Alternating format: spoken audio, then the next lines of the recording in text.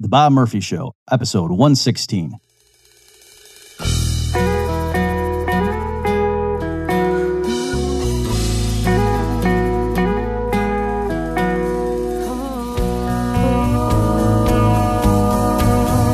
There's a tidal wave coming.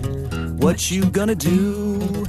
Get ready for another episode of The Bob Murphy Show, the podcast promoting free markets, free minds, and grateful souls. It's your source for commentary and interviews conducted by a Christian and economist. Now here's your host, Bob Murphy.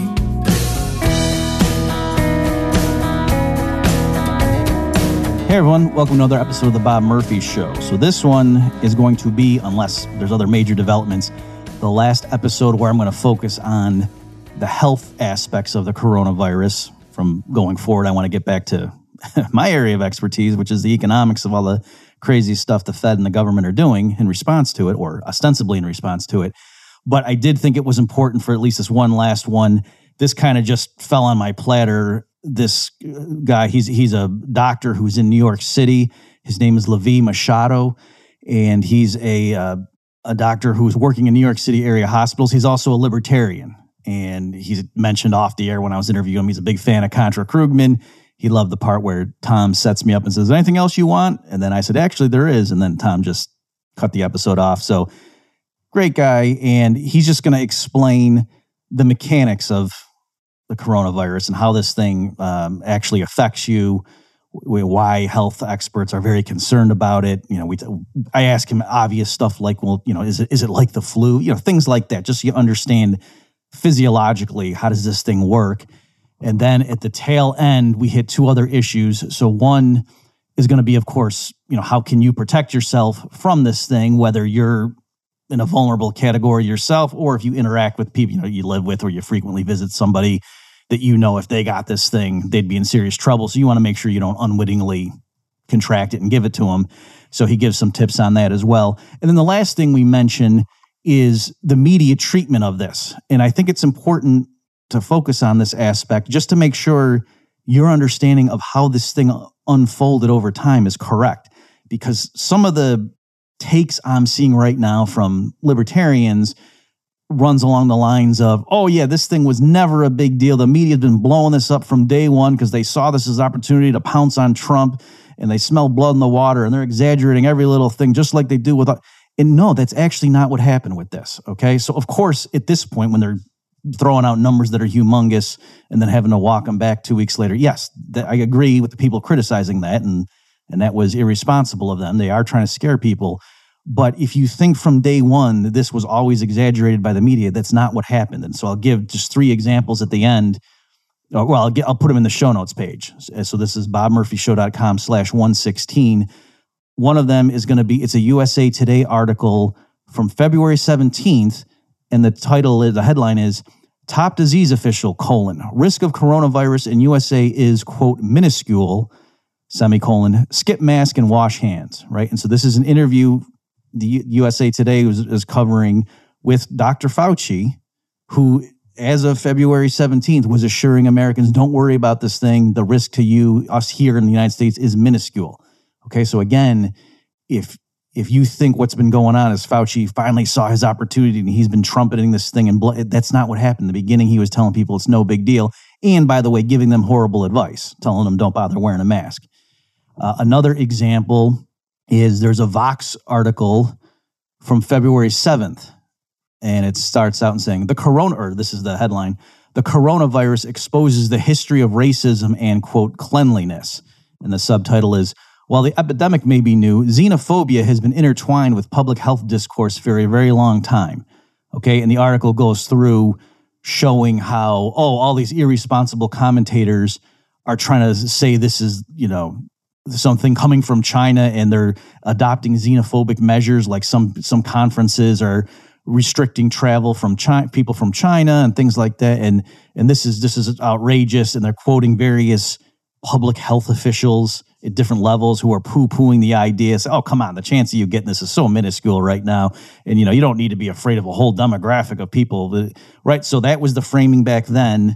Another example, I have an LA Times article the paywall things popping up so I can't see these. Oh, let's see. No, this was from March 3rd. I can tell from the URL saying how Feinstein decries unconscionable racism amid coronavirus outbreak. Okay, so these are just 3 examples just to remind everybody.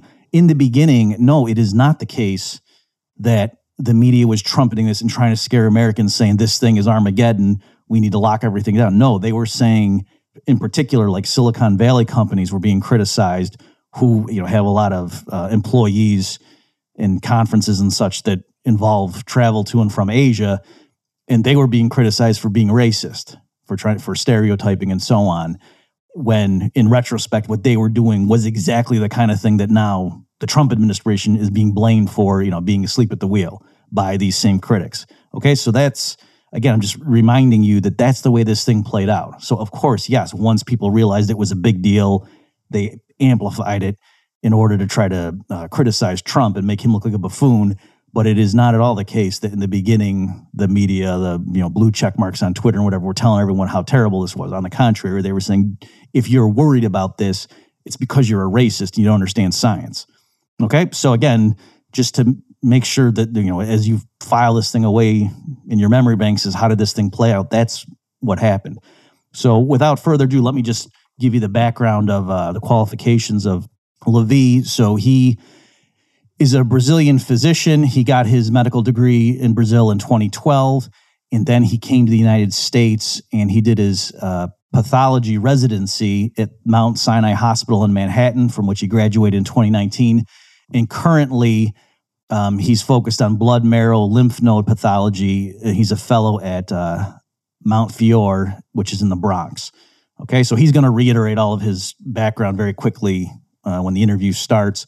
And then again, we'll proceed. Most of this is just going to be very factual stuff about how does the novel coronavirus attack the body, and what are the different treatments and the pros and cons and that kind of stuff. So without further ado, here is my interview with Levi. Oops, stop the presses. Folks, one more technical correction before we proceed to the interview, something we caught in the post-production phase here. When I'm asking Levi, as you'll hear in the interview in a moment, I ask him to describe whether the New York City hospital network got overwhelmed by this. And so he starts going through some numbers just to give an idea of the demand versus the supply, that sort of thing. And he said that Mount Sinai Hospital has 10,000 beds. He meant to say 1,100. Okay, and so you'll hear in his argument when he's explaining the situation, it makes a lot more sense what his point is. If you substitute, he meant to say it has 1,100 beds, not 10,000. Okay, without further ado, here is my interview with Levi Machado. Well, Levi, welcome to the Bob Murphy Show. Well, it's a pleasure to be here, Bob. So why don't we start by can you briefly establish your credentials? Why is it that we should be listening to your take on this? Where did you go to school? What's your degree and that sort of thing? Okay, so let me start from the beginning. I'm from Brazil, and that's where I did my medical school. So you can take that against me if you will. I did 6 years of medical school in Brazil, and I graduated in 2012. After I graduated, I worked in various settings, mostly with emergency medicine. And I also worked for the military, mandatorily, I should add, for a year. Mm-hmm. And then I came here, and currently I came to the US in 2015. I did 4 years of anatomical and clinical pathology residency at the Mount Sinai Hospital in New York City. And currently I am training in hematopathology, which means I'm training in blood, bone marrow, lymph node pathology, subspecialty. We can talk more about that a little later, I guess, in Montefiore Hospital, which is in the Bronx in New York City. So then again, I'm still in training. I'm fairly young, and I'm not anyone with heavy credentials in the field. What I have going for myself is I am an MD. I am in the middle of this pandemic crisis. And I'm also a curious mind with lots of time in his hands to research. Mm-hmm. And honestly, I don't want necessarily people to listen to me because I'm a doctor. I know there are plenty of MDs out there that will tell you all sorts of information. I want people to listen to me and make up their own minds and look stuff for themselves. and maybe I can help them to look in the right places. If that's good enough, sure, yeah, for them, and just hopefully maybe for it's good enough for me. So that's the medical side, and then just also to sort of build rapport with the listeners of this podcast. I mean, you are also part of how you and I connected is like I think you were following me on Twitter, and you're aware of the writings of philosophical libertarianism and things like that in the Rothbardian tradition. Correct. I that's probably important to add because honestly, you won't find a lot of libertarians in medicine at all. There's a lot of reasons for that, which we don't have to get into it. But I can say that it's hard to be in medicine and have views that are pro-freedom and anti-establishment and government control. It actually hurts your career in ways, which I'm sure you yourself can relate to when it comes to being an economist. Right? Sure. Okay. And so I can imagine that it would be maybe easier for the audience or just regular people to connect with someone that is likely minded, but at the same time see this issue for what it is, at least for in a different perspective, and see this issue as a real issue that has to be addressed. Sure. And has to be taken seriously. So, yeah. Okay. So why don't we start? I think perhaps the way you started the email you sent me is a good way to begin. That just you personally, like, when was this on your radar? And also just a real basic question or issue, a matter of terminology. Can you explain people are using coronavirus, the coronavirus, novel coronavirus, and COVID-19? Can you just explain what do those terms actually mean? Is there a family of coronavirus? Just stuff like that, so people understand the terminology. We can start talking about basic virology, and it is very important. Again, I'm not a virologist, so my understanding is better than most people, but not as deep as some others. So this disease comes from a specific virus, which this virus was named SARS-CoV-2. SARS-CoV-2. Then you can see that there is SARS on the name. And it's important to notice that because it has a lot of similarities with the first SARS-CoV-1, which was the SARS epidemic that happened in 2003. All these viruses, SARS, MERS, and all of them are coronavirus. They have this name coronavirus because they actually are somewhat shaped like a crown. So that's where they get the name. Unfortunately, the Mexican beer was also named Corona, and of course they're being hard hit on this. But these viruses, which there are plenty of coronaviruses out there, most of them are pretty harmless. A lot of them cause the common cold, not even influenza, just the common cold, which everyone, gets every year. And because, they ride the subway and whatnot. Can I stop you, Levi? Of course. Is every common cold a coronavirus, but not every coronavirus is the common cold? That is not accurate. Yes, you're correct. So stop me and ask me all the basic questions because I may get myself lost in here. So the common cold can be caused by a lot of viruses in multiple families. The most common one is one called the rhinovirus. The coronavirus causes about between 10 to 30% of them. Okay. And now this data is never confirmed because we never really study every single patient's common cold and type it because it's unnecessary. But we know it's about 10 to 30% of common colds that are caused by coronaviruses. So, so this is a type of coronavirus that, mutated in a specific region, and now it's spreading all over. So SARS-CoV-2 is the virus of the coronavirus family that causes the disease COVID-19? The disease called COVID-19, okay. Yes, correct. Okay, so can you then just spend a little time just explaining, what happens physiologically when somebody gets this thing, and why are some people saying it's such a big deal? Right. Okay. So that's, I'm going to be very detail oriented here, but stop me. And if you need some extra explanation on any term, I'll try to do my best. Doctors can get technical and not even realize it. But here's what's different about this disease. When you get infected with SARS-CoV-2, it's important to understand that you have something called an incubation period. What does that mean? You have about every single disease out there, mostly viruses. They have periods, we call it windows. It's periods where you're infected, but you're not symptomatic. That varies widely. In SARS-CoV-2 specifically, it seems to be about a week. So 5 to 7 days seems to be most of the data that we have. Some data out of China mostly have shown cases of up to 14 and even 20 days of incubation time. That's probably where the quarantine for 14 days policy came about some time ago. After this incubation period ends, then you start having symptoms which for most people will be fairly benign. What is most people? We can talk about epidemiological problems later, but we don't quite know how many people have very, very mild symptoms and how many people don't. But we're going to focus on the people that don't have the mild symptoms, because here is where I think your listeners should get the most value out of. First, you will have fevers, and then you'll have shortness of breath and coughing. Interestingly, apparently 70% of the people, they've been developing loss of smell, which is very unusual for respiratory viruses. So that could be one of the things to look for, really complete loss of smell. And you will have fevers for the people that develop a more aggressive disease.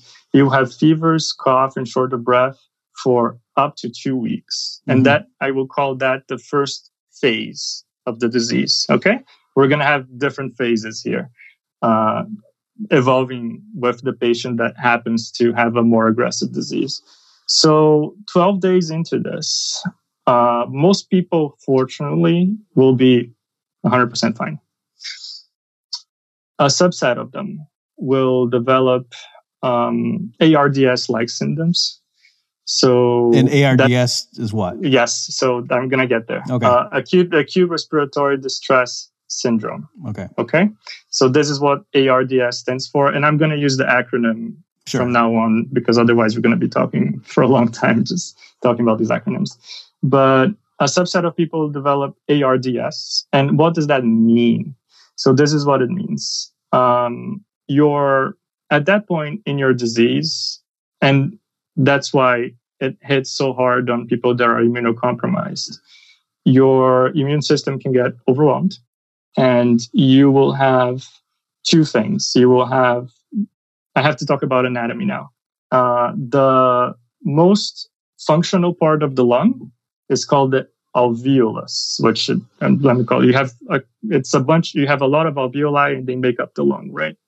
The alveolus is a little bag of air that is almost always open, and it has a fine layer of epithelium around it and a fine layer of basement membrane.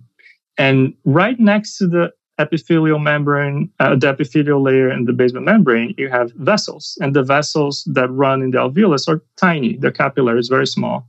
And that's where you actually do the exchange of gases from the outside to the inside.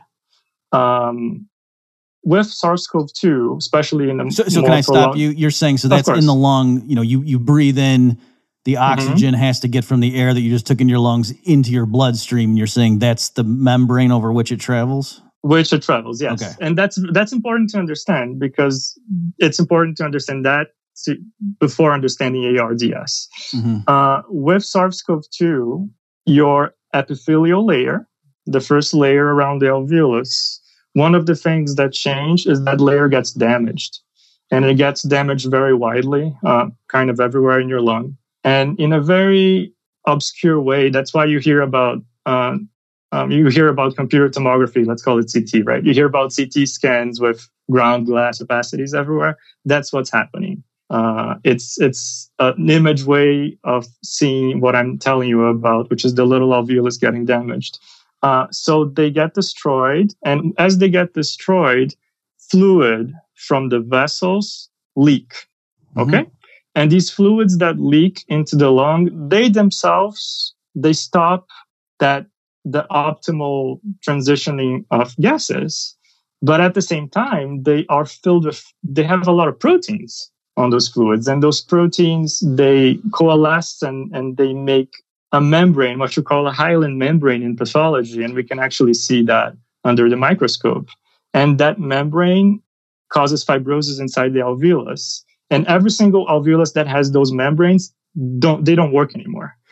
So they have zero gas exchanges. And if that's happening throughout your lungs, like everywhere, then you're going to have a huge difficulty into oxygenating your blood.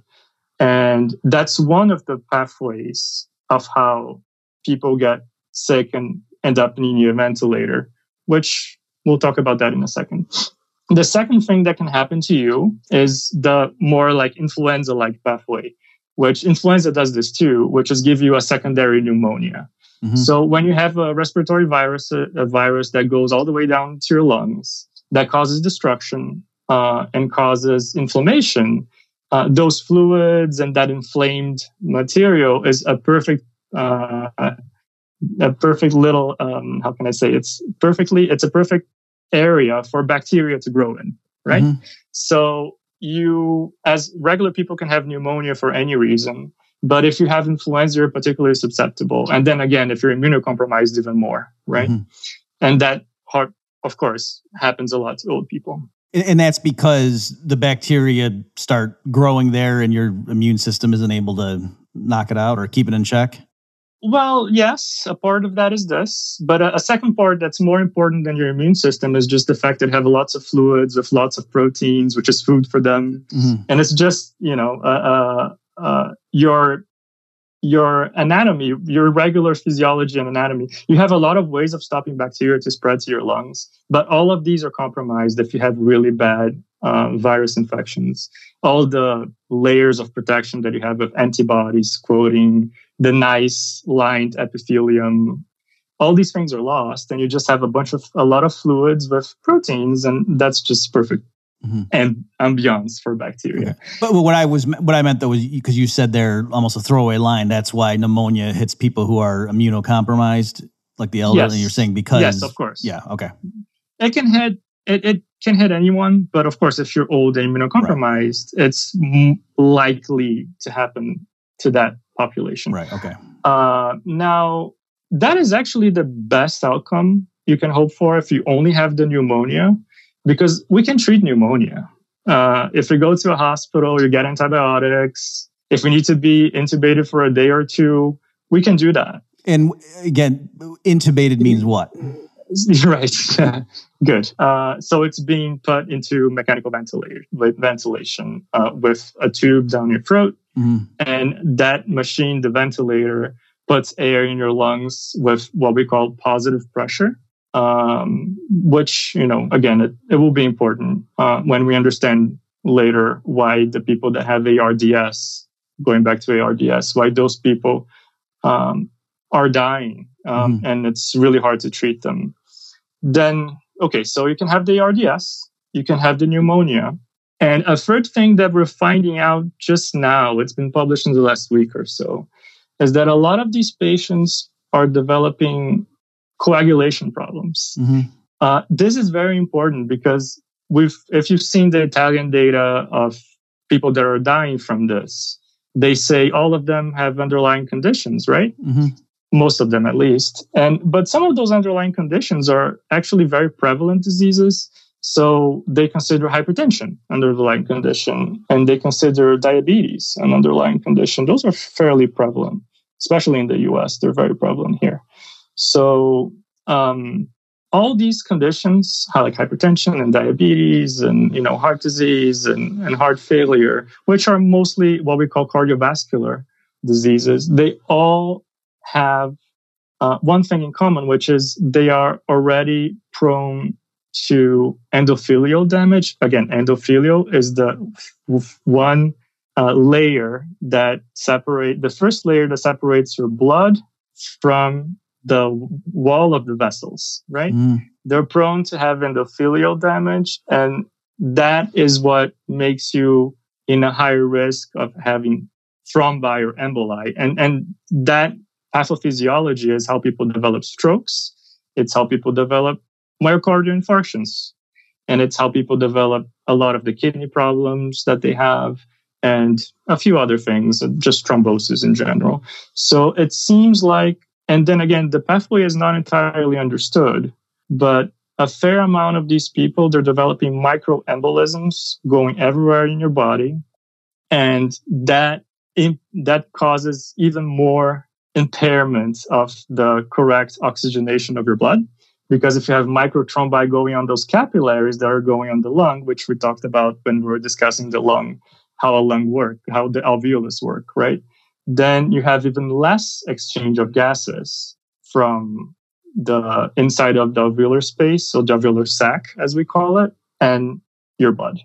Okay. Not only the lung, but also a third to 2/3 of our patients, and I know that with firsthand data from our hospital, a third to 2/3 of them are developing kidney injuries, and they have to be put on dialysis, and that's probably because of those thrombus too. Again, some of this stuff is going to be permanent, Bob. So some of this stuff, morbidity is an issue here too, because even the people that don't die, the people that have severe disease that don't die, they will have some amount of chronic problems here.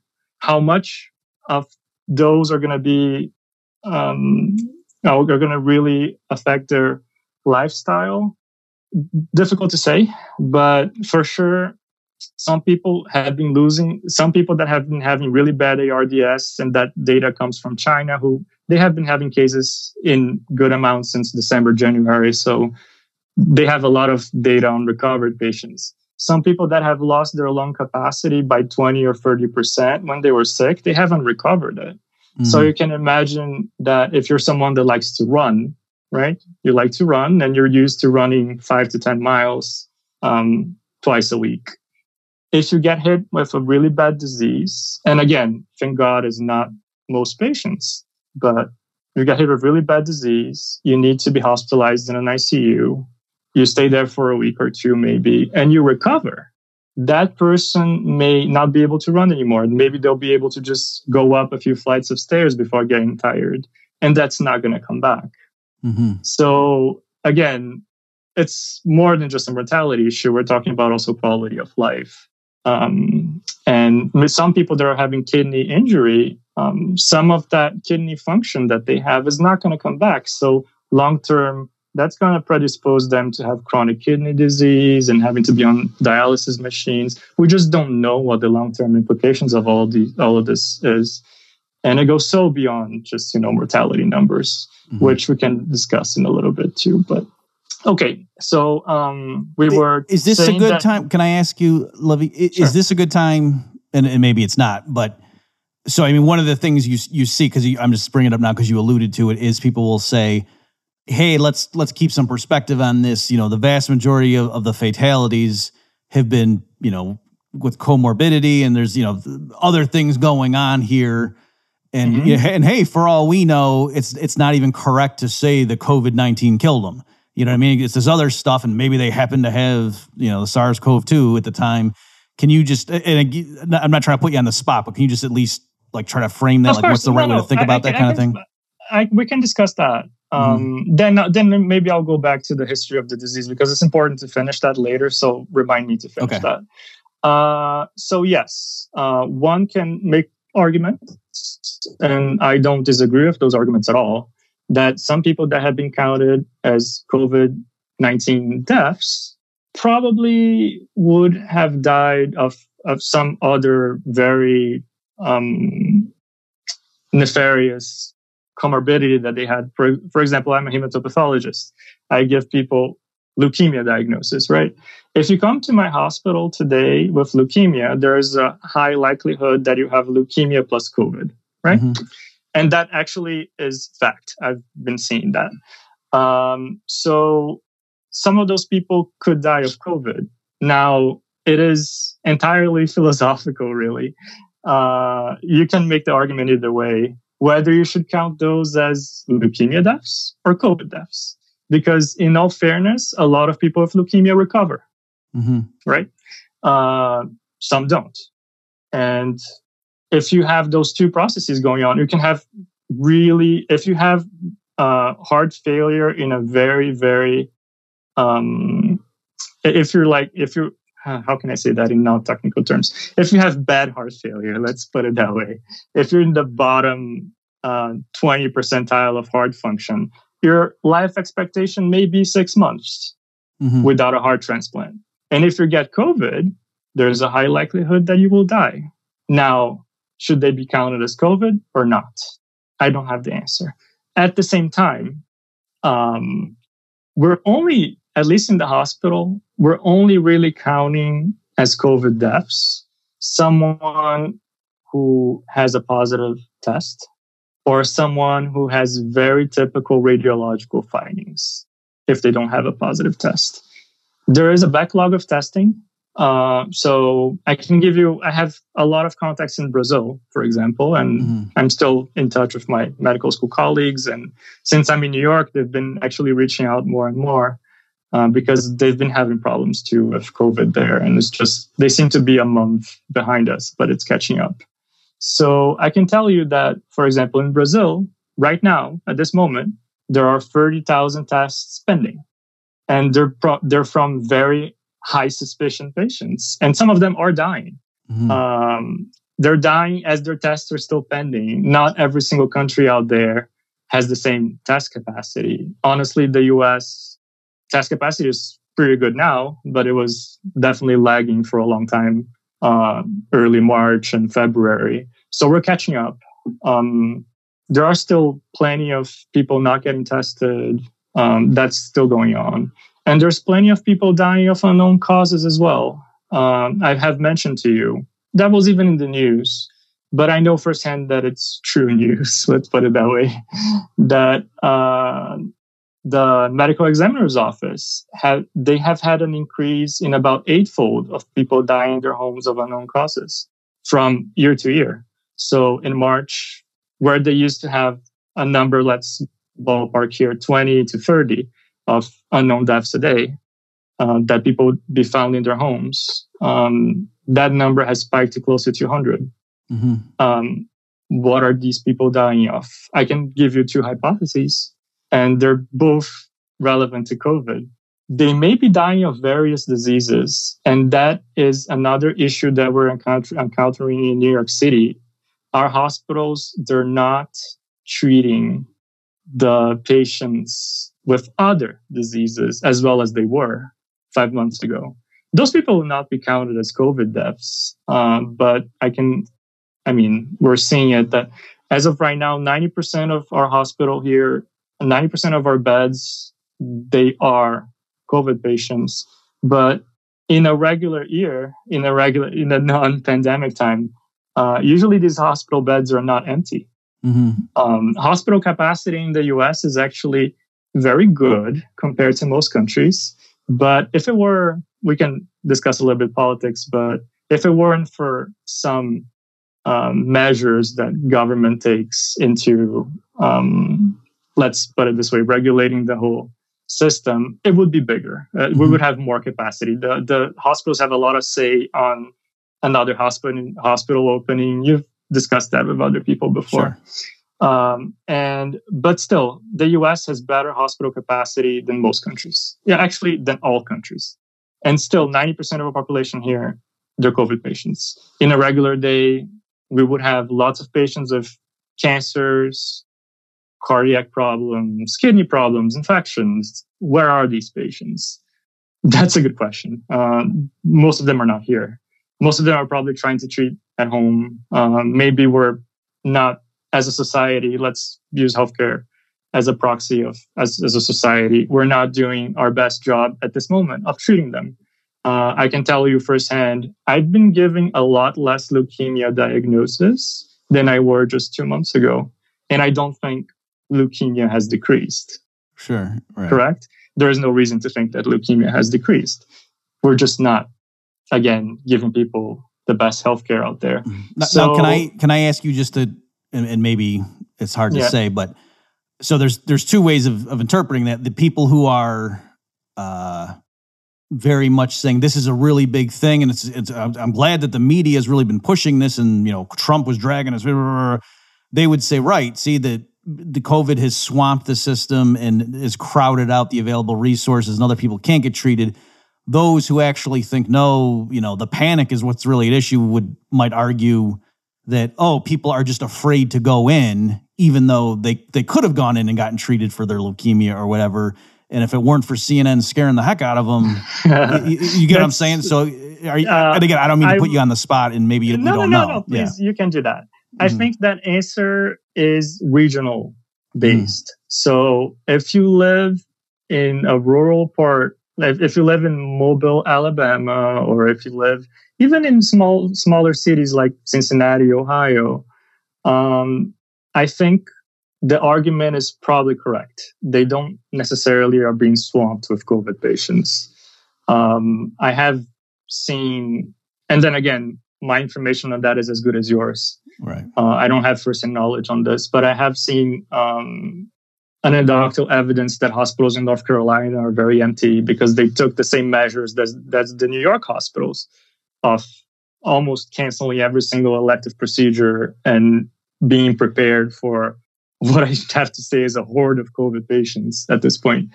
And maybe for them, that rings true. The hospitals in smaller cities in other states, some of them are empty. And that seems to be correct. Hospitals in New York City are over capacity, and they have been over capacity for almost 3 or 4 weeks at this point. Okay. What does that mean? That means that any regular month, our hospital, the Montefiore Hospital, has about 1,300 beds, correct? Now, today, they have about 2,000 patients. And they just, opened new areas, turned regular infirmaries into ICUs. The operating rooms, they are ICUs now, because operating rooms, they have everything that's needed to run just like an ICU. And again, I don't know if I have to say this, but ICU stands for intensive care unit. It's where usually you put the patients that are the sickest and need a nurse dedicated, and potentially they need mechanical ventilation and a respiratory therapist and all that stuff. Staffing is also an issue, but we'll get there soon. So ORs, we're not operating anyone. They're not having surgeries. That's what's happening. If you need a surgery right now in New York City, you're waiting. So you can imagine that for some people that have breast cancer, some people that have prostate cancer, some people that were just diagnosed with a lung nodule, these people are not being treated. So if you ask me, is the hospital system in New York specifically overwhelmed? I would have to go back to you and ask you, what do you mean by, what is your definition of overwhelmed, right? If your definition of overwhelmed is, are we able to treat all the COVID patients without people dying on the streets? Then we're not overwhelmed, right? We're still able to treat all COVID patients that are coming without people dying on the streets. But if the question is also taking into account the patients that we're not treating, then I guess we are. And again, localized issue, I don't think hospitals in North Carolina are overwhelmed at this point. It's possible that it will never be as bad anywhere else as it is here for a lot of reasons. We'll get to that, I'm sure, at some point. But here we are. We're overwhelmed. We're bringing staff. So it is true. The government, and not only the government, the doctors themselves, which I think it's very selfless and remarkable of them. Doctors from everywhere in the US have been coming to New York in numbers. It's not just 5 or 6 that are there for good TV. In numbers, really, and nurses, and they're staffing hospitals that were already here. They're staffing hospitals that were built, like regular temporary hospitals. And if you're in New York right now and you're sick, thankfully, as of today, and then again, today, I should say it's April the 13th. I have no idea when people will be listening to this. But as of today, everyone that needs a ventilator is getting a ventilator.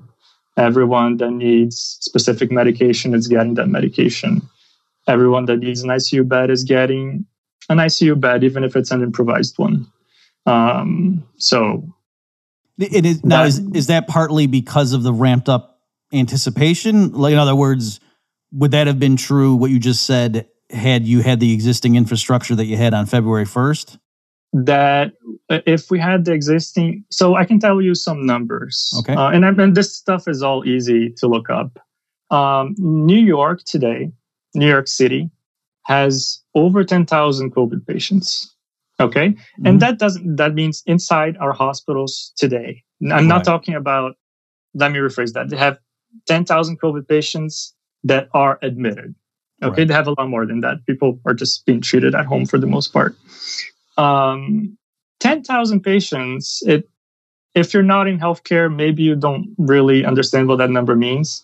But a big hospital like the Mount Sinai Hospital of New York City has, on a regular February, 10,000 beds available.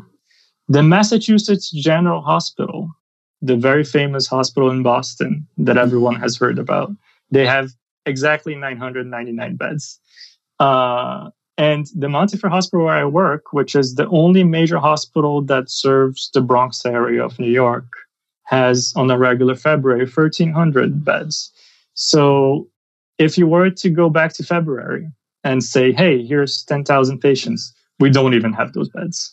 It would have been an impossibility. Then, of course, I do have to give props to the hospital system for organizing and preparing. I think things could have been even better in some ways, but they have, however, increased capacity and doing their best to give everyone at least the minimum amount of care they need. So yes. Going back to your question, are the hospitals here overwhelmed? On my own personal definition, I would say, as of right now, yes. But they're not overwhelmed to the point where we're letting people die and having to choose who gets what, which has happened in other places. That being said, staff is overwhelmed. We have patients in improvised rooms, and we have increased capacity and all that stuff. So that's not untrue. And I see that every day. So I don't know if this is the time but to circle back maybe just to the basic physiology and so on. Okay, if I recall, we stopped talking. We stopped on that story when we were talking about the 3 different types of complications you can get. Right. Correct? Mm-hmm. Okay. So at that point, you can get really sick, and then again, how many people gets to that point? It's a guess. Data from South Korea suggests 2 to 5%. Maybe even less, who knows? But it seems to be at least 2% of people that really need intensive care response. And then also, that depends a lot on the health of your population and what kind of population we're talking about. But let's say 2%, and being on the optimistic side. That population that develops those complications, they can get really seriously sick really quick. Some of those people, and then again, going back to dying at home, some of those people, they can get sick so quickly that they may not even have time to seek help, especially if they don't have anyone helping them.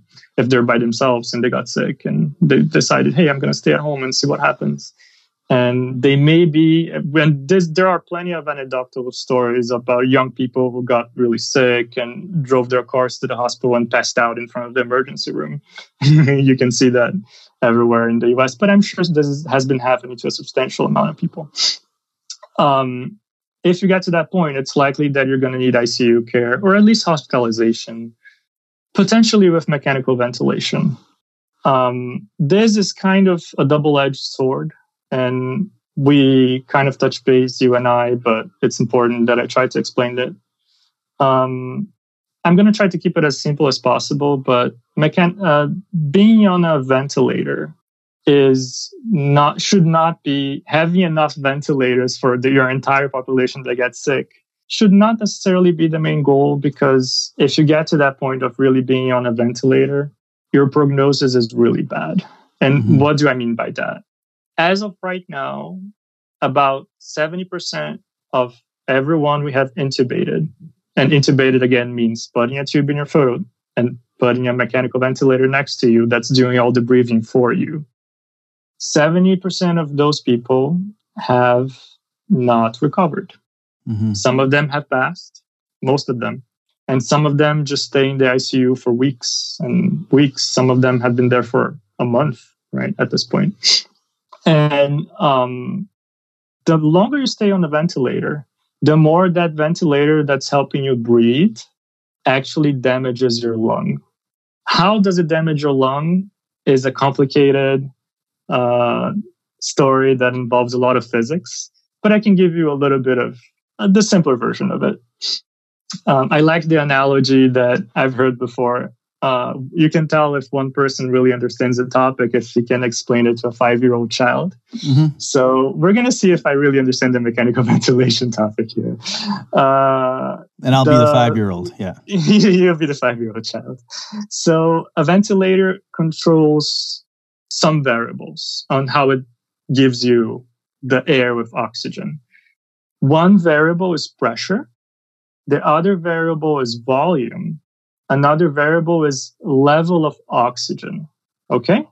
This is counterintuitive, but the higher the level of oxygen that we give you, the more it damages your lungs. Okay? Mm-hmm. Why does that happen? Because oxygen, as the name says it, it's an oxidizing agent. It oxidizes. Think that it creates rust, right? It oxidizes things.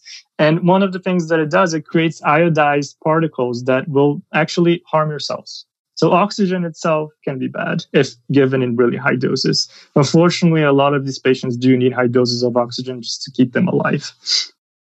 The second thing is pressure. Now, if you're thinking about a regular person breathing normally, we don't have positive pressure in our lungs ever. How do we breathe? When we do, and you can try to do it yourself to kind of understand how it goes, but when you do the breathing, what you're doing is you're expanding your thorax and you're lowering your diaphragm, right? Your thorax, you expand your thorax with your own muscles and you lower your diaphragm. And what that does is create a vacuum. You see it? Mm-hmm. Okay. When you create a vacuum, the air just goes in because it needs to fill that vacuum, right? In this case, you're taking a machine that's pumping air with pressure in your lungs, and pressure itself damages your lungs. So the third equation is volume. The third variable, I should say, is volume. Volume is somewhat related to pressure and somewhat related to oxygenation. So here's usually where it gets more complicated.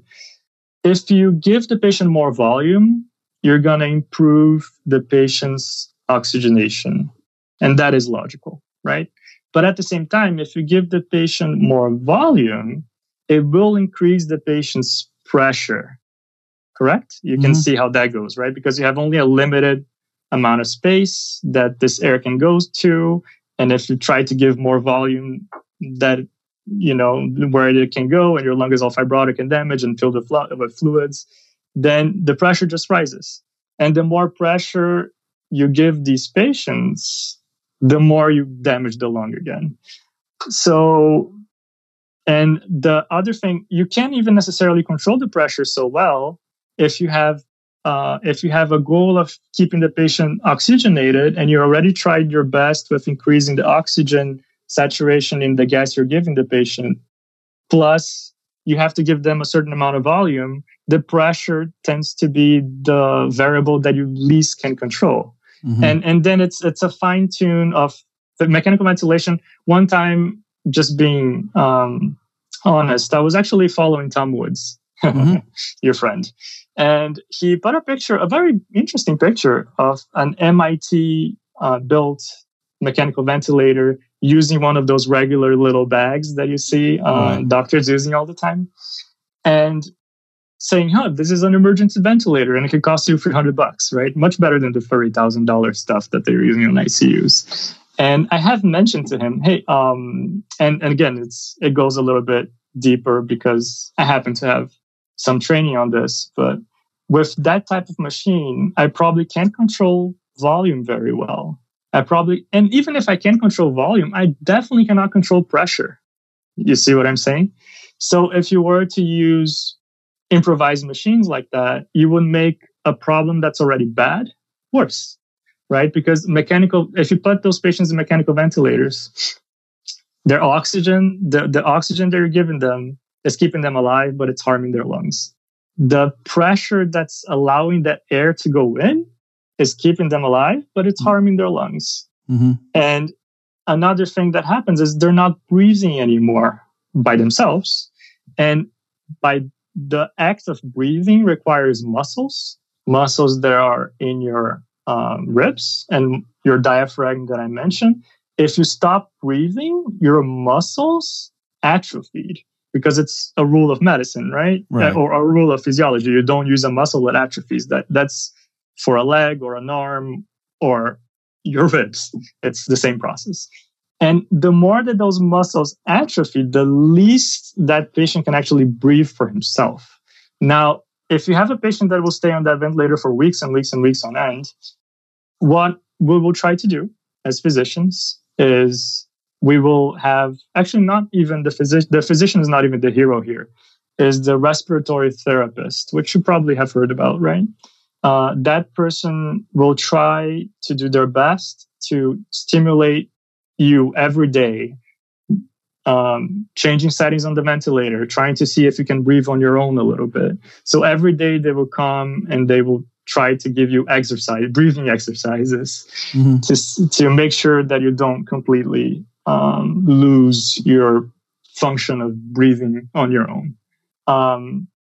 And again, there are plenty of steps that we can take. There are plenty of things we can do therapeutically before it gets to that point. So the ventilator should not be the goal. The goal should be doing your best to reducing people needing a ventilator. And I think that is not necessarily very much in evidence, is how you make people boost their immunity, how you make sure that the people that have moderate disease don't progress so severely. We've been just telling people stay at home, and if you get real sick, go to a hospital. But at that point, maybe you will need that ventilator in hours. And we lost the window there, right? Mm-hmm. So I mean, the part about mechanical ventilation is kind of important, and it's difficult to understand. It has a lot of physics behind it. And it's important to really visualize that these people that are in ventilators, most of them, they are alive, but they are almost in a death sentence. Mm-hmm. They are alive right now. They have been diagnosed 2 weeks ago, 3 weeks ago, a month ago, and currently their heart is beating, but their lungs are destroyed. And we're not quite sure if we're going to be able to improve upon our 70 to 80% almost mortality ratio, I should say, at this point, of people that really end up going on mechanical ventilation. Mm-hmm. So, yeah. I mean, of course, there are the 20 and 30% of patients that do great, and we treat them really well, and they get out of that mechanical ventilation in a couple of days. And those are this is why we keep trying. Sure. Of course. And there are even stories of 9-year-olds that, people have almost gave up on, and they did recover, which is always a good story. Right. But it's not the majority of people, for sure. Okay. So I think this might be the right time to ask then, again, just trying to help people relate what you're saying to some of the other commentary. So one of the things that, people have been batting around is this just like the flu? So obviously it's not literally the same thing, but can you just, address that issue? Of course. So the influenza virus, and there's a lot to talk about influenza virus, why even most of the statistics that you've been hearing about influenza virus, they're not true. Influenza virus kills very little people, little amounts of people. The most people that actually die from influenza, they die on the same way of coronavirus when I was mentioning the secondary pneumonia, right? That is one of the ways that you can get real sick. That is what killed. That's what killed influenza patients. Influenza per se, unlike coronavirus, influenza per se doesn't kill almost anybody. It really only causes your lungs to be susceptible to secondary pneumonia. And then the influenza/pneumonia kills you. Not only that, all these deaths that they claim to be influenza, I want to say I've seen numbers ranging from 30 to 70,000, right, in the US or so, depending on the year and all that. All those deaths, they're not tested. So it's an estimation, and it's an estimation that's not based upon the influenza virus per se. It's based upon how many patients have been admitted to hospitals with respiratory viral illnesses and eventually died. Correct? We're not necessarily tested. Some people are tested for influenza, but not all of them. So, and because again, there is no reason and there is no it's a waste of resources to try to come up with precisely what virus it is when you're not in an epidemic, right? When you're not with COVID-19 problem. But which virus it is, it's a waste of resources because all of them behave similarly and all of them, the treatment is similar and it's mostly support and good respiratory therapy and making sure that they don't develop pneumonia. And if they do, treat the pneumonia. So if it's influenza or parainfluenza or any other of the 50 viruses out there, we don't ever test that. So the premise itself is wrong, you see? So I'm going to attack a lot of the premises. The premise, the flu kills 30,000 people, therefore is worse. It's wrong in every single part of that sentence because it doesn't even kill the 30,000 people. And again, even if it did, we're talking about it kills 30,000 people throughout a whole year, right? This has been with us for, one could say for a couple of months, maybe, but in significant numbers, maybe a month, right? This has been with us for a month, and we will have, when it's all said and done, a lot more deaths than even, it's hard for me to say that, maybe not, but it seems like we'll have at least more deaths than what they claim that influenza kills in a whole year, right? And again, it's important to stretch the year part because if you spread those cases out, of course, there's a flu season, right? And it tends to be worse from November to March, April. But it's a lot more spread out than this. So we never, as physicians, you never go to work and you have out of your 1,000-bed hospital, 800 people with influenza. This just not even close. Maybe you're going to have 20. And most of them influenza plus, right? It's influenza plus leukemia plus whatever, which some people with COVID, that's the case. But a lot of people with COVID are allegedly perfectly healthy. So a decent amount of them are fairly young, younger than 50. I would say the data from our hospital is about a quarter of them are younger than either 50 or 40. So maybe 50, a quarter of them, which, significant, because if you want to claim that it only really kills people that are 8 years old or older, that's not what we've been seeing here. Again, if you're young, of course, your likelihood of having a more benign disease, it's much, much, much higher. It doesn't necessarily mean that you can't draw the short straw and be one of those that for any of these reasons, maybe you have a coagulation problem and you don't even know. Those are way more common than people think. Can I ask another thing, and maybe this is like a trivial detail, but to me, one of the big things in terms of like trying to get a handle on, how concerned should we be about this new thing versus the flu, which is always with us, is just what you mentioned, that sort of incubation period. Am I right in thinking that the flu, you're going to know you're sick a lot quicker and people are going to see you're sick, keep their distance. You're going to try to and you're going to be home in bed, not walking around. So going back a little bit about how this virus is different. The difference is not necessarily incubation period because the flu also has an incubation period. I'm not quite sure the days on the flu. It's probably somewhat similar. The difference here is that coronavirus has asymptomatic spreading, right? So I could be sick right now and not know, or I could have gotten infected 3 days ago. It's possible. And I am in that incubation period, right? I'm not sick yet. Then again, there is evidence showing that people that are not sick yet can transmit it. So it goes back to this is a lot more contagious than the flu. It's not even in the same magnitude. When you talk about contagiousness, you're talking about there is a certain function called the R naught, right? And everyone has been hearing about that then R naught in the news and doctors talking on TV and all that stuff. But it's important to understand that R naught it's quasi-logarithmic. You know what I mean, right? So if influenzas are not, and then again, R naught is also not necessarily only a function of the virus. And that's also important to understand. It's a function of the virus in your population with certain behaviors, right? So I should probably clarify for people who are just hearing this. So R naught, it's like is R and then a little zero subscript. You're correct. It's an R and a zero. And the zero is like they're called naught. Okay. Correct. Yeah. Right. They call it naught. It could be called R0. But that, it's a logarithmic function, and I'm going to explain why.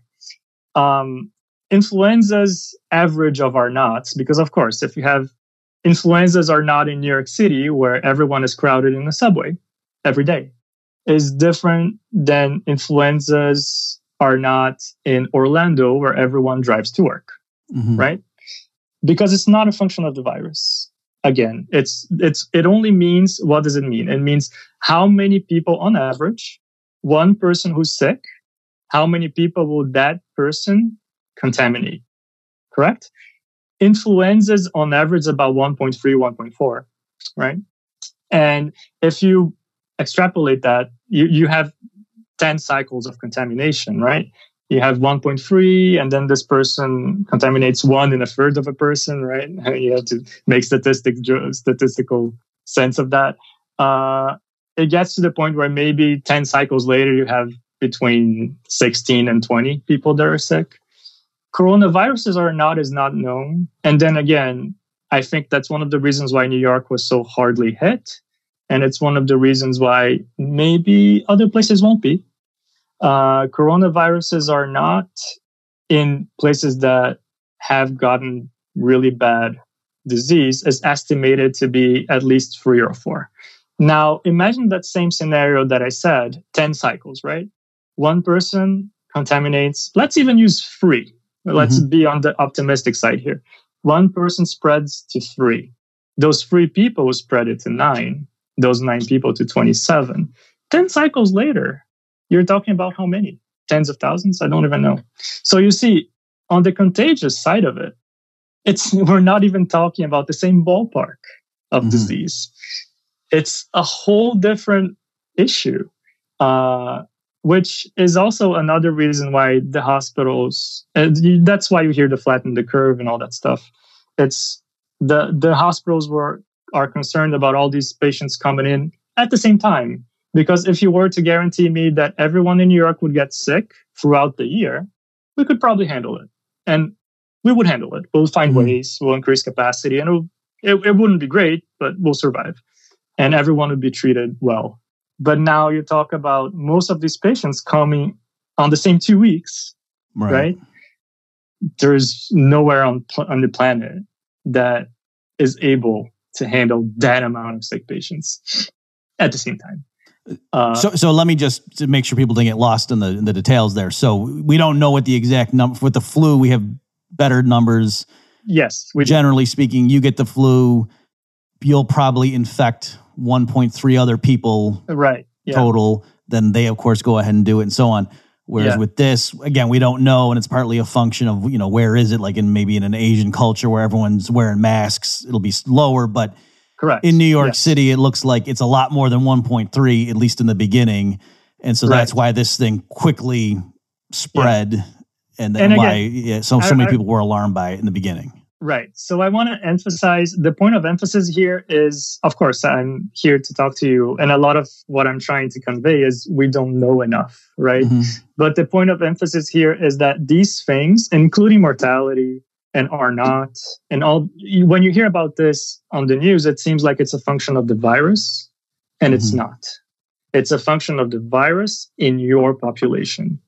And that part in your population has not been given enough emphasis, not even to policymakers. Right. So if I am the governor of Nebraska with extremely low populational density, where everyone lives in a big home, I mean, I guess everyone, I shouldn't say that, but a lot of people live in homes separated from each other and drive to work every day. I can tell people, hey, we have this thing going on, we should be careful. But do I have to lock everyone in their homes?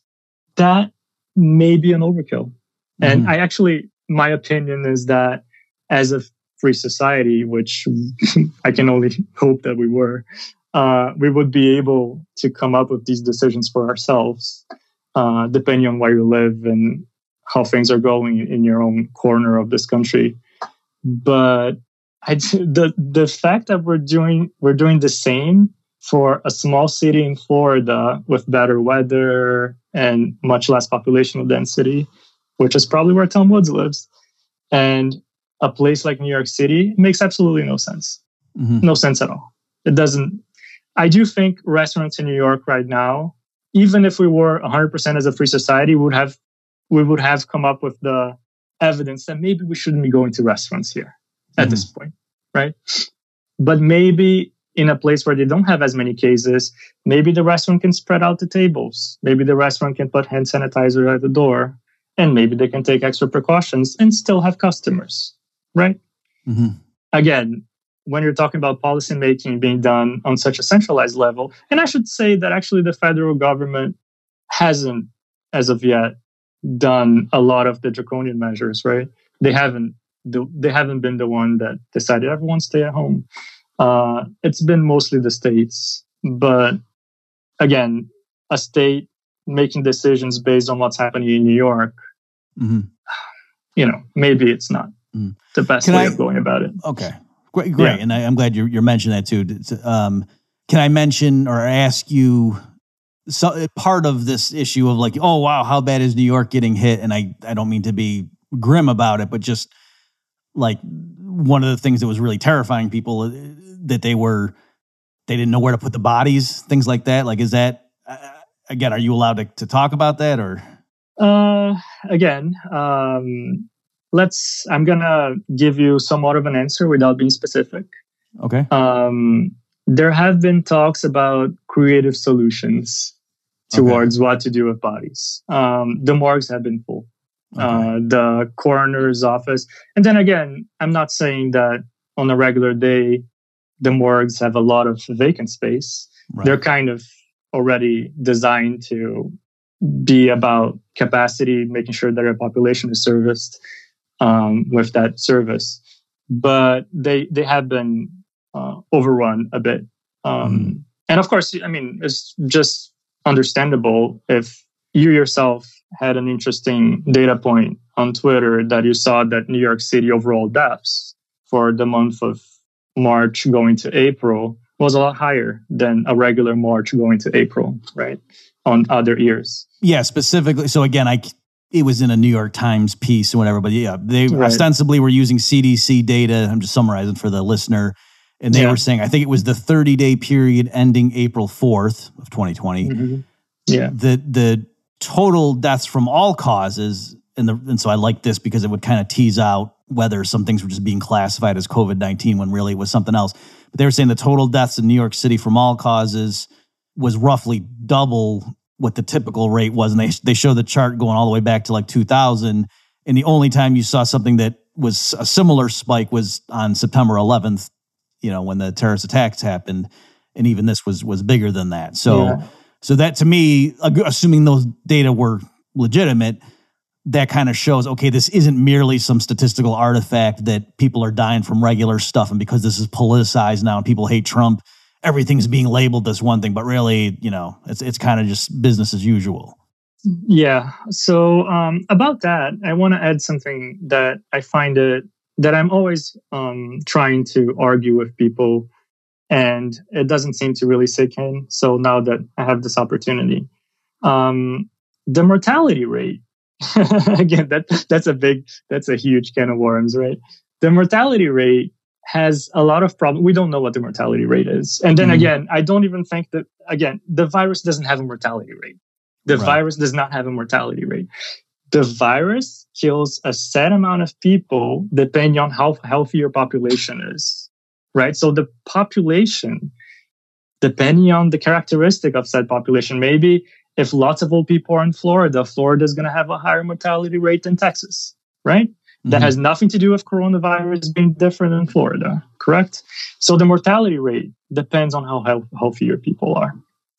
And not only that, but as I've explained before, we give you a COVID diagnosis on day 10, right? Maybe day 10 of disease, and you may die on day 30, correct? Some people, actually there's data on this. After hospitalization, if I'm not mistaken, the average length to death can be up to 12 days, right? And the exponential curve that we're living right now, you have to compare the deaths today from diagnosis made and unmade. So, of course, there's a lot of diagnoses unmade here, right? Made and unmade from 12 days ago. You understand that? And 12 days ago, we didn't even have 1 million cases in the world. Again, I think we had a lot more than that, but we didn't have 1 million confirmed cases. Confirmed cases, yeah. Okay. I honestly think at this point it's 5 to 10 times at least, especially in New York. But again, it's all ballparking. No one really knows.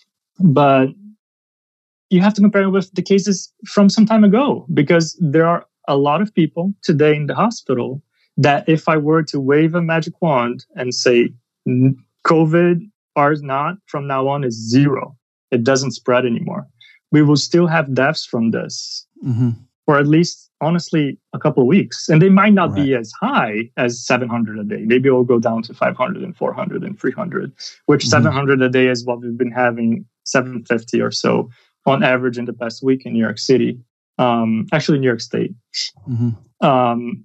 It may not be that high, but you're going to have still 300 deaths, and then there would be 200 for a week or two every day, and then 100, and then, then it would decrease at some point. But then the point here is your denominator, and then the fatality rate is number of deaths divided by number of cases, right? You cannot use the denominator as we know today and the number of deaths as we know today for all wrong that is on this data to already be, like, this data is entirely wrong from start to finish. Sure. But even considering that the data is right, which is not, you still couldn't do that because there are a lot of confirmed cases that will still die. We just don't know who they are yet, and they're not in the numbers yet. Right. Correct? Yep. So honestly, talking about fatality rate at this point, the best data that we have on fatality rate, I would point to one country, and I would point to one very specific case study that we have, which honestly was a complete blunder of how to proceed on a pandemic scenario. But it actually gave us good data, which is the Diamond Princess cruise ship. I'm sure you've heard of it. Yep. So, of course, you can't take a cruise ship population and imagine that is the estimate of your overall population, because, of course, we know that cruise ship people tend to be a little older and they may not be as healthy or all that stuff. But from the data from the Diamond Princess, they all got the best care possible, right? They were in Japan, great healthcare system. They were all, as they were getting more severe, they were all transferred to hospitals, and they were given, let's say, top-notch healthcare. The mortality in that ship, and they tested everybody, right? They tested everybody. And so we know who's asymptomatic. We know who got some disease, and we know who died from it. The data from that ship is about 1.6% mortality, which I don't think is what you will see in the world, because, again, cruise ships.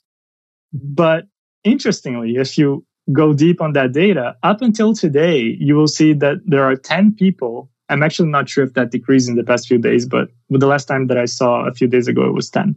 There were still 10 people on this serious critical tab. Right. How long ago was that? Right? So you're talking about 10 people who got sick in late February. That was such a long time ago, maybe even before that, early February. I don't recall correctly. And these people are probably still in ventilators somewhere, right? And then with that data, apparently about half of them were asymptomatic. South Korea has even better data. So again, I said a country and a place in a specific scenario. South Korea has great data. So out of all the countries in the world, most of them have some kind of issue. Like I've been hearing people talking about, hey, Vietnam doesn't have as many deaths. And then if you look into their statistics, it seems like viral pneumonia has increased a lot in the last few months compared to what it used to be. But they just put it as viral pneumonia. Are some of those COVID? Probably. We don't know. Maybe. I don't know what's happening there. Malaysia is kind of the same idea. But South Korea is so perfect for a number of reasons. One is a proxy of a really good healthcare system, which at this point, for everything that's wrong with healthcare, with the healthcare industry in the US, the healthcare system is pretty good at treating people. It's a proxy of a very good healthcare system. And they did such nationwide testing with such an amazing contact tracing there that they probably caught a good chunk of everyone who was ever infected at that point. 100% of them, probably not. But they probably caught a good amount because this is what they were doing. If they diagnosed me with COVID, they would go back to where I was in the last week or two. And they said, you were in this restaurant that time. Let's find out everyone who was in that restaurant at the same time. You were in that place that time. Let's find out. Test everybody. And that's why they have so many negative tests in that country, because they were testing for everyone that ever got in touch with someone who was sick. And we lost the opportunity of being like South Korea. I had this discussion again back when I was telling people a month ago, we're going to be Italy in a few weeks. There's no way around it. We're going to be Italy, maybe with a better hospital system, but we're going to be just like them. And they say, oh, how do you know? Maybe we're going to be like South Korea. But we're not doing anything that South Korea did, right? We didn't do aggressive testing, we didn't do contact tracing.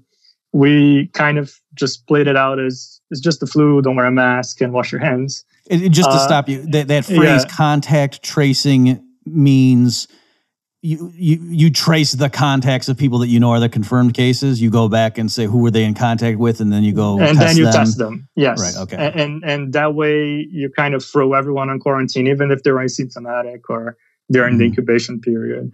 Of course, testing has its own set of issues. No test is perfect, including the PCR for COVID or SARS-CoV-2 and the serological testing that they're coming up with, which we can talk about in a second or two.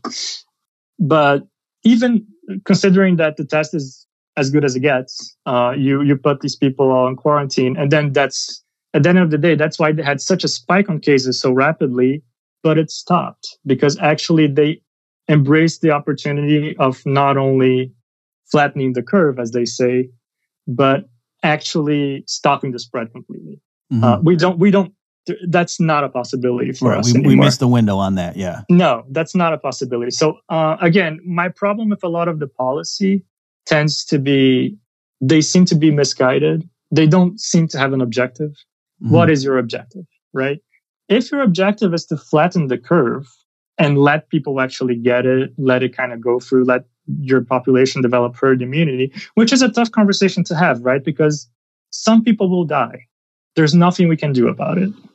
Right. We are getting better at treating this because we're getting more information every day.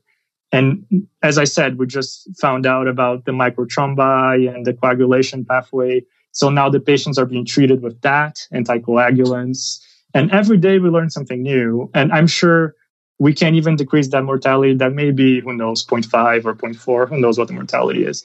But maybe we can decrease it a few points more by treating the patients better. But I was going back, but you have to have the objective. Are you letting it go slowly for your population and making sure that the hospitals are not overwhelmed?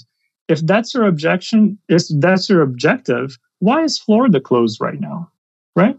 Why is Ohio closed? They don't have overwhelmed hospitals, right? Why is, even Texas has a little more cases, but not nearly as much as us. So yes, maybe we should be somewhat in lockdown because our hospitals are capacity and overcapacity. But if your objective is to let it kind of go through, maybe you educate people on how to protect themselves because they deserve that, right? You deserve to know how to protect yourself the best of your ability, but you don't have to lock everyone else in their homes. Right. It will leave your population even more susceptible later, because it's my personal opinion, but I don't think we're going to be done with this anytime soon. Folks, let's take a break from my discussion with Levi to talk about how you can support The Bob Murphy Show.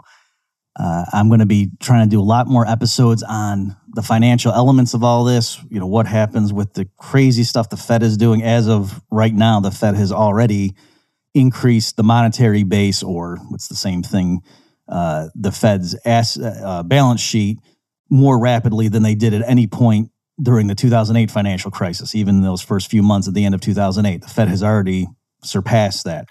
So if you want to hear more episodes on that sort of thing, I encourage you to go to bobmurphyshow.com/contribute. Thanks. Can I ask you, so you, and I really appreciate all this stuff. I just want to make sure I don't lose any of these threads. So Right. Before you were talking about how there's this built-in lag, and that was something that took me a while to understand, to realize the ramifications of this. So I think some Americans kind of had this idea that, oh, wow, this thing's growing exponentially. And of course, something could be growing exponentially really slowly, but you know what we mean when we say that. Right.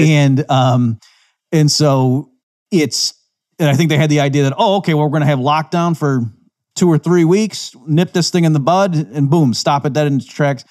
Whereas it's, looking at, so even if we did manage to stop the spread of it, you wouldn't see the impact on the hospital system and then certainly the fatalities until a few weeks later. 4 weeks later. So I guess what I'm asking is, and again, folks, we're talking here on April 13th. I'm not sure when you're going to be actually hearing this interview. Do you think right now, at least in New York City, you guys have turned the corner in terms of new cases and that's coming down, or are you just too soon to say? I would be optimistic and say it seems like it. So New York started their heavily socially distancing about 3 weeks ago, maybe 4 weeks ago at this point. And I think all businesses are pretty much closed in March 16th or 17th or something like that. And so people were demanded to stay at home. So you can see it's about 4 weeks ago. If you think about the timeline of the disease that we discussed a little later, of course, if I throw everyone in their homes and they're not getting out for anything, or just to buy groceries as quickly as they can and run to their homes and stay locked in there. If I do that, the R naught of the virus is going to decrease, because again, the R naught of the virus is not specific to the virus, it's specific to the virus on a specific population that does specific things. So it seems like our hospitalization rate is reflecting that. What do I mean by that? Every day we're getting patients. We're still getting new patients every day, but much less than we were 2 weeks ago. And that trend has really started to shift Monday last week. So about a week ago, right? Today we're the 13th. That was the 6th. That's when we really saw, maybe we're getting there. Our number of patients inside the hospital has been constant as of the last week, which means the amount of people that are coming in are about equal to the amount of people that are either getting better or dying. So it's not increasing. So people are like, oh, at least it's not increasing. Now, am I to tell you that if we reopen everything from 0 to 100% today, am I to tell you that this is going to not spike again? I don't know that. And honestly, logic dictates that we're not 100%. I mean, this is obviously still out there. And if you let everyone go out, you're again increasing the R naught overnight. And by doing that, it's not going to reflect from the hospital data next week, but it'll reflect from the hospital data a month from now. You see? So there's always this lag of like incubation period, mild disease, severe disease, and complications, and including deaths. So you have to kind of, it's not a numbers game, right? So it's not just a numbers game. It's more nuanced. And you have to imagine, if you're a policymaker, honestly, I'm not envious of their position. They're in a really difficult position in New York, especially. But if you're a policymaker, you have to at least think about these things. Okay, so and again, I know that's why I wanted to stress in the beginning that you're philosophically a libertarian and very sympathetic. So it's, not what you would do, but just in terms of the medicine and the medical issue, like forget rights and all that stuff. Right. But is it a true statement to say you think, suppose they kept the lockdown or in a free society, if everyone just voluntarily stayed at home as much as possible, that probably New York City has turned the corner and you're past like the crisis, like, oh my, we're bracing, this could be really bad. We might get totally swamped. And it looks like we're through that major it seems part like of the storm. The major part of the storm where we have people dying on the streets because we don't have any more room for them. That, as of right now, is not a reality. Okay. So it seems like we dodged that. Yes. Okay, great. As of right now. About free society and what would a libertarian society do, it's so hard to speculate on that because what we have as a healthcare system is so far away from what a free society would look like. So you have all kinds of demand problems, all kinds of supply problems, all kinds of it's like all kinds of bureaucratic problems. And honestly, in a true libertarian world, it might never even have gotten to this. The amount of information that would have been out there would have been much more transparent. I truly believe that would have made a world of difference. Mm-hmm.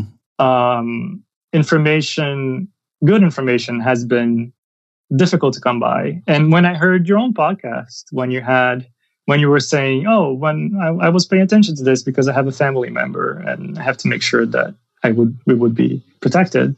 When we were talking about the CDC guidelines of not wearing masks and how you believe that you could just go and talk to the cashier. And, I don't know if you recall that. Oh, yeah. No, I'm still upset about that. Yeah. Of course you are. Yeah. And you deserve to be. Mm-hmm. The truth is they were saying those things because they didn't prepare. They didn't have enough masks and they wanted to go to the healthcare workers, which, yes, they should prioritize giving those masks to healthcare workers, but not to the expense of telling people the truth. Right. We need to prioritize these resources. Hey, you know what? We made a mistake. You know what? We didn't prepare. This has been around for 3 months, but hey, we didn't do it. Okay, we need to prioritize this equipment to go to healthcare workers, but you guys should better know that this spreads through the air. And it does, right? Mm-hmm. So I personally, I have been wearing my N95 mask in the subway since February. Mm-hmm. So mid-February, I was that odd person with a mask on the subway. Right? And then everyone's probably like, what does that guy have? Yeah. Well, or why is he so paranoid? Yeah. Yeah. So again, I should probably mention that it's not necessarily for fear of me getting sick, but very much like you, there is a significant other that I have to protect who's going through a specific time that I really hope she doesn't get sick. You didn't want to unwittingly catch it. Yeah. Right. So, and everyone is looking at me funny. And the thing that I wanted to tell people is like, let's just wait 3 weeks. You guys are going to get it in 3 weeks. But again, personally, right now, I'm not even riding the subway anymore. I just, I got a car and I drive. Which in so this is probably a good time then to transition to, so what, for the people at home, and again, especially those who either themselves are in the very vulnerable category, or they live with someone, or they visit their elderly parents or something, and they, what practical steps would you or advice would you give in terms of what can you do to try to minimize the risk? Okay, so medicine, I'm going to start with a little bit of a philosophical answer, and then I'll get to the real answer. Medicine is really like a good libertarian, yeah. Right. Medicine is really good at understanding and treating disease, but it's really bad at teaching people how to be healthy. Mm-hmm. And I'm sure you can kind of relate to that. You go to your doctor for a checkup, he's going to tell you, Bob, your cholesterol is a little high. I have this drug for you. Right? Mm-hmm. That's what they do, right? And this drug is not going to do much to your overall health. It's just going to literally decrease your lab. And I believe that maybe will decrease your chances of having an MI down the line. So you don't see emphasis because again, mortality rate is a function of the virus in your population and the hospital system, right? So forget about the hospital system. Now let's focus on the population. If you're obese, your chances of having complication of this are much increased. Much. It's not even, we're talking about at least 5-fold. So most of the young patients that we have in New York, unfortunately, are obese, or at least overweight. So can you lose weight tomorrow to make up for? No, you won't be able to, right? But I am a big believer. And then again, I don't necessarily have that problem, but I am a big believer in intermittent fasting. It has been shown that it boosts immunity. There is a great paper by the New England Journal of Medicine, so people look it up for yourselves. Type intermittent fasting in the New England Journal of Medicine, and I'm sure you can pull up the article. Sure, I'll post it. Yep. It has been shown to both help people lose weight, but better immunity, better labs, all that stuff. Better health, heart risk, and that is important because heart-related, cardiovascular-related issues are the main culprit. If you have them, you should be extra careful. If you have some amount of hypertension, if you have diabetes, you are very much at risk, not just pulmonary issues. So I don't think that there's enough of that in the media. Right. I think everybody got right away, somebody who's got severe asthma, because this thing attacks your lungs, they realize that's the issue. Right. But I think I know, for example, stroke victims are also, and I don't know if it's because of the medicine they take or something like that.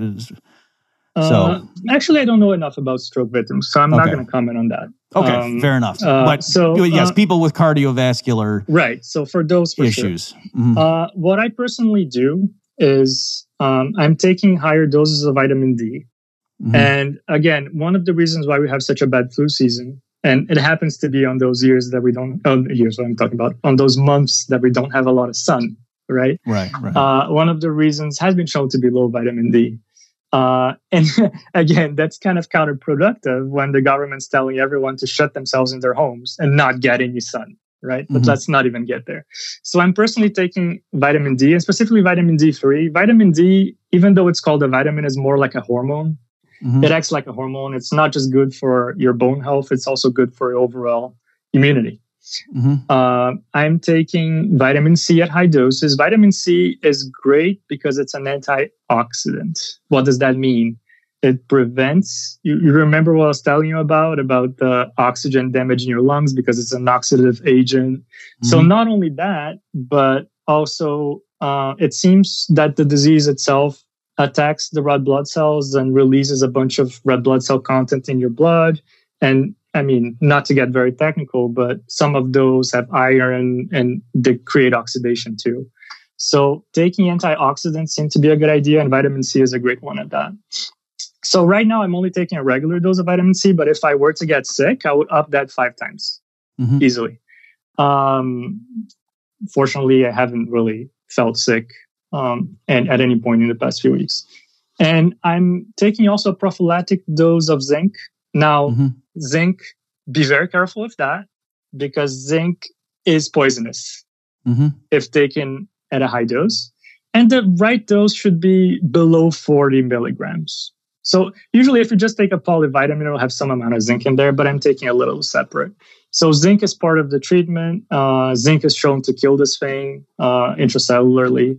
And one of the reasons why chloroquine is believed to work, even though the evidence there is a little mixed, in spite of what Trump says, chloroquine is one of the things that chloroquine is believed to maybe have some action is because it creates channels to zinc on some cells, and the zinc comes in and then it kills the virus. And so I'm taking zinc too. And of course, getting sun is great.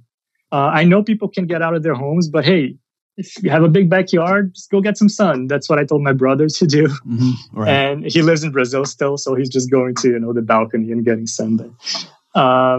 Getting sun is good. Exercising is great. And just the overall wellness. I know people stuck in their homes are eating a lot of junk food because, it's just, you hear people say on Twitter, I just had my, full whatever pound cake today. Sugar is inflammatory on its own rights. And this disease is very inflammatory. So staying away from very carb-heavy sugar things.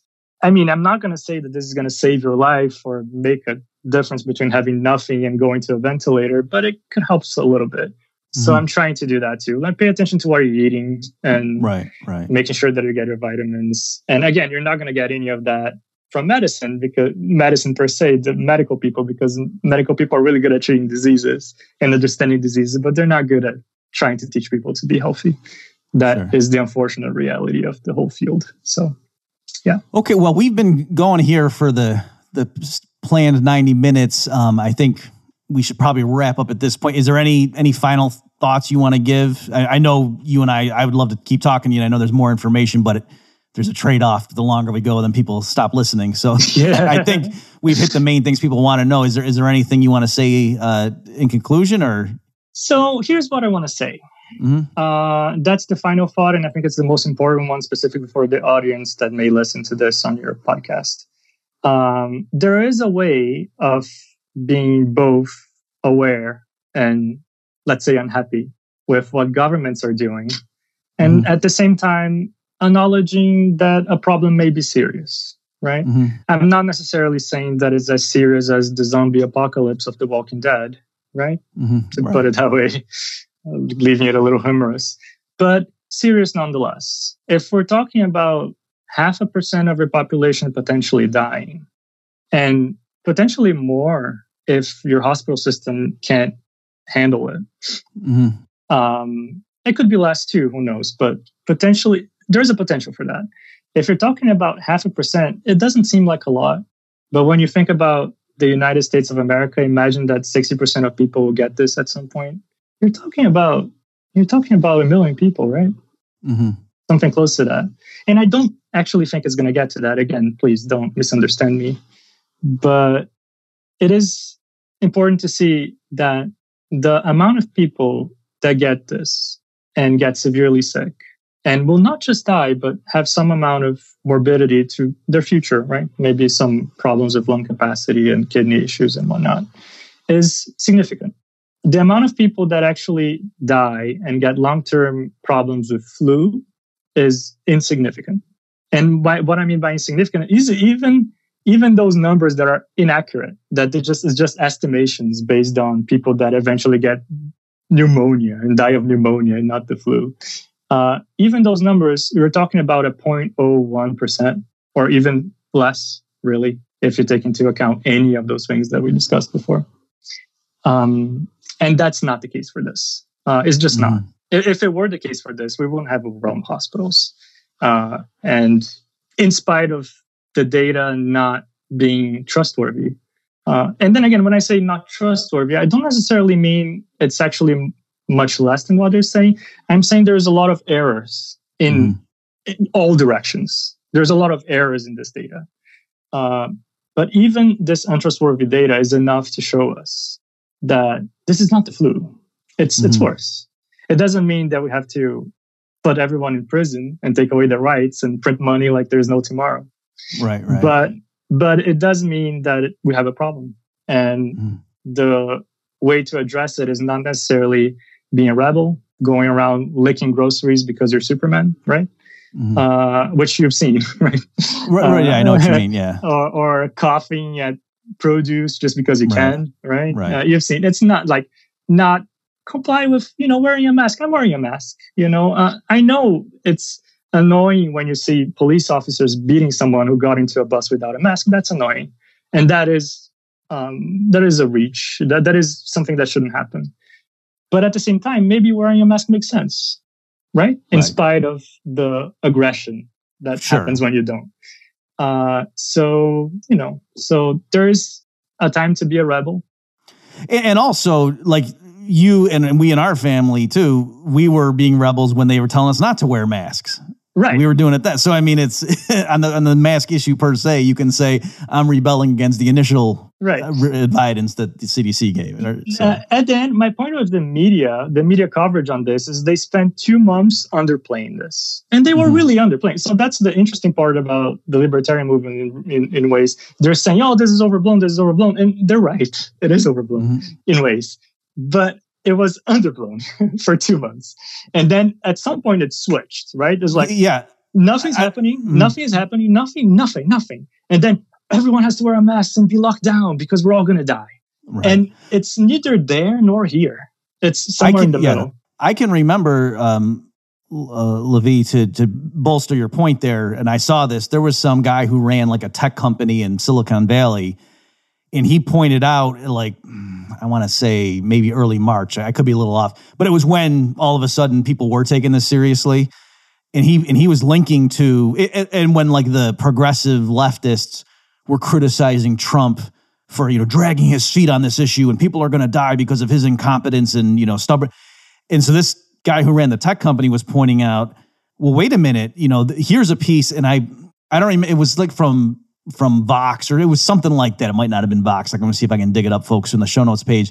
But it was, they were progressive leftist blue checkmark types were criticizing Silicon Valley companies who were early on, because they had a lot of Asian, employees and stuff. So they were more in tune to this thing, and they were doing things like canceling conferences and whatever, and maybe like restricting travel. And they were being called racist. Like, this was back in February. Of course. And they were quoting like public health officials from the state of so-and-so saying, I mean, the chance of you catching this thing is so minuscule. You're probably going to die from a bee sting. And you know what I mean? So they were trying to say it was anti-Chinese racism back then too. So again, with this stuff, you're right that now, of course, once it turned into, oh, this is a way to attack Trump, let's jump on the bandwagon, and I can understand, but it wasn't that the media was blowing this out of proportion. In the beginning, it was the opposite. They were calling people racist for being concerned about this. Of course, they were. And at the end of the day, I'm much more disappointed. And again, when we're talking about governmental agencies, disappointment is a constant, right? Mm-hmm. But I'm much more disappointed with the CDC. I'm much more disappointed with the people that actually kind of are supposed to understand this, and they're medical doctors or epidemiologists or whatever. I'm much more disappointed with them than I am with politicians. Mm-hmm. What politicians are doing based on the advice they're receiving, it's a power grab, but it's expected of them.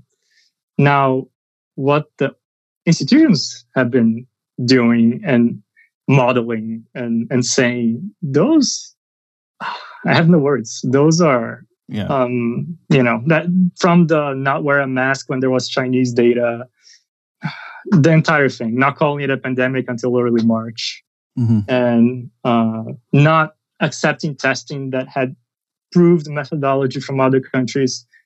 And right. That's another thing that, we didn't get into, and I think probably we shouldn't just because it's more tech. But I know that in your email to me, that was something too, that testing that's, not fly-by-night companies inventing some testo kit, overnight, like stuff that was proven, and yet for bureaucratic reasons, they couldn't roll it out here.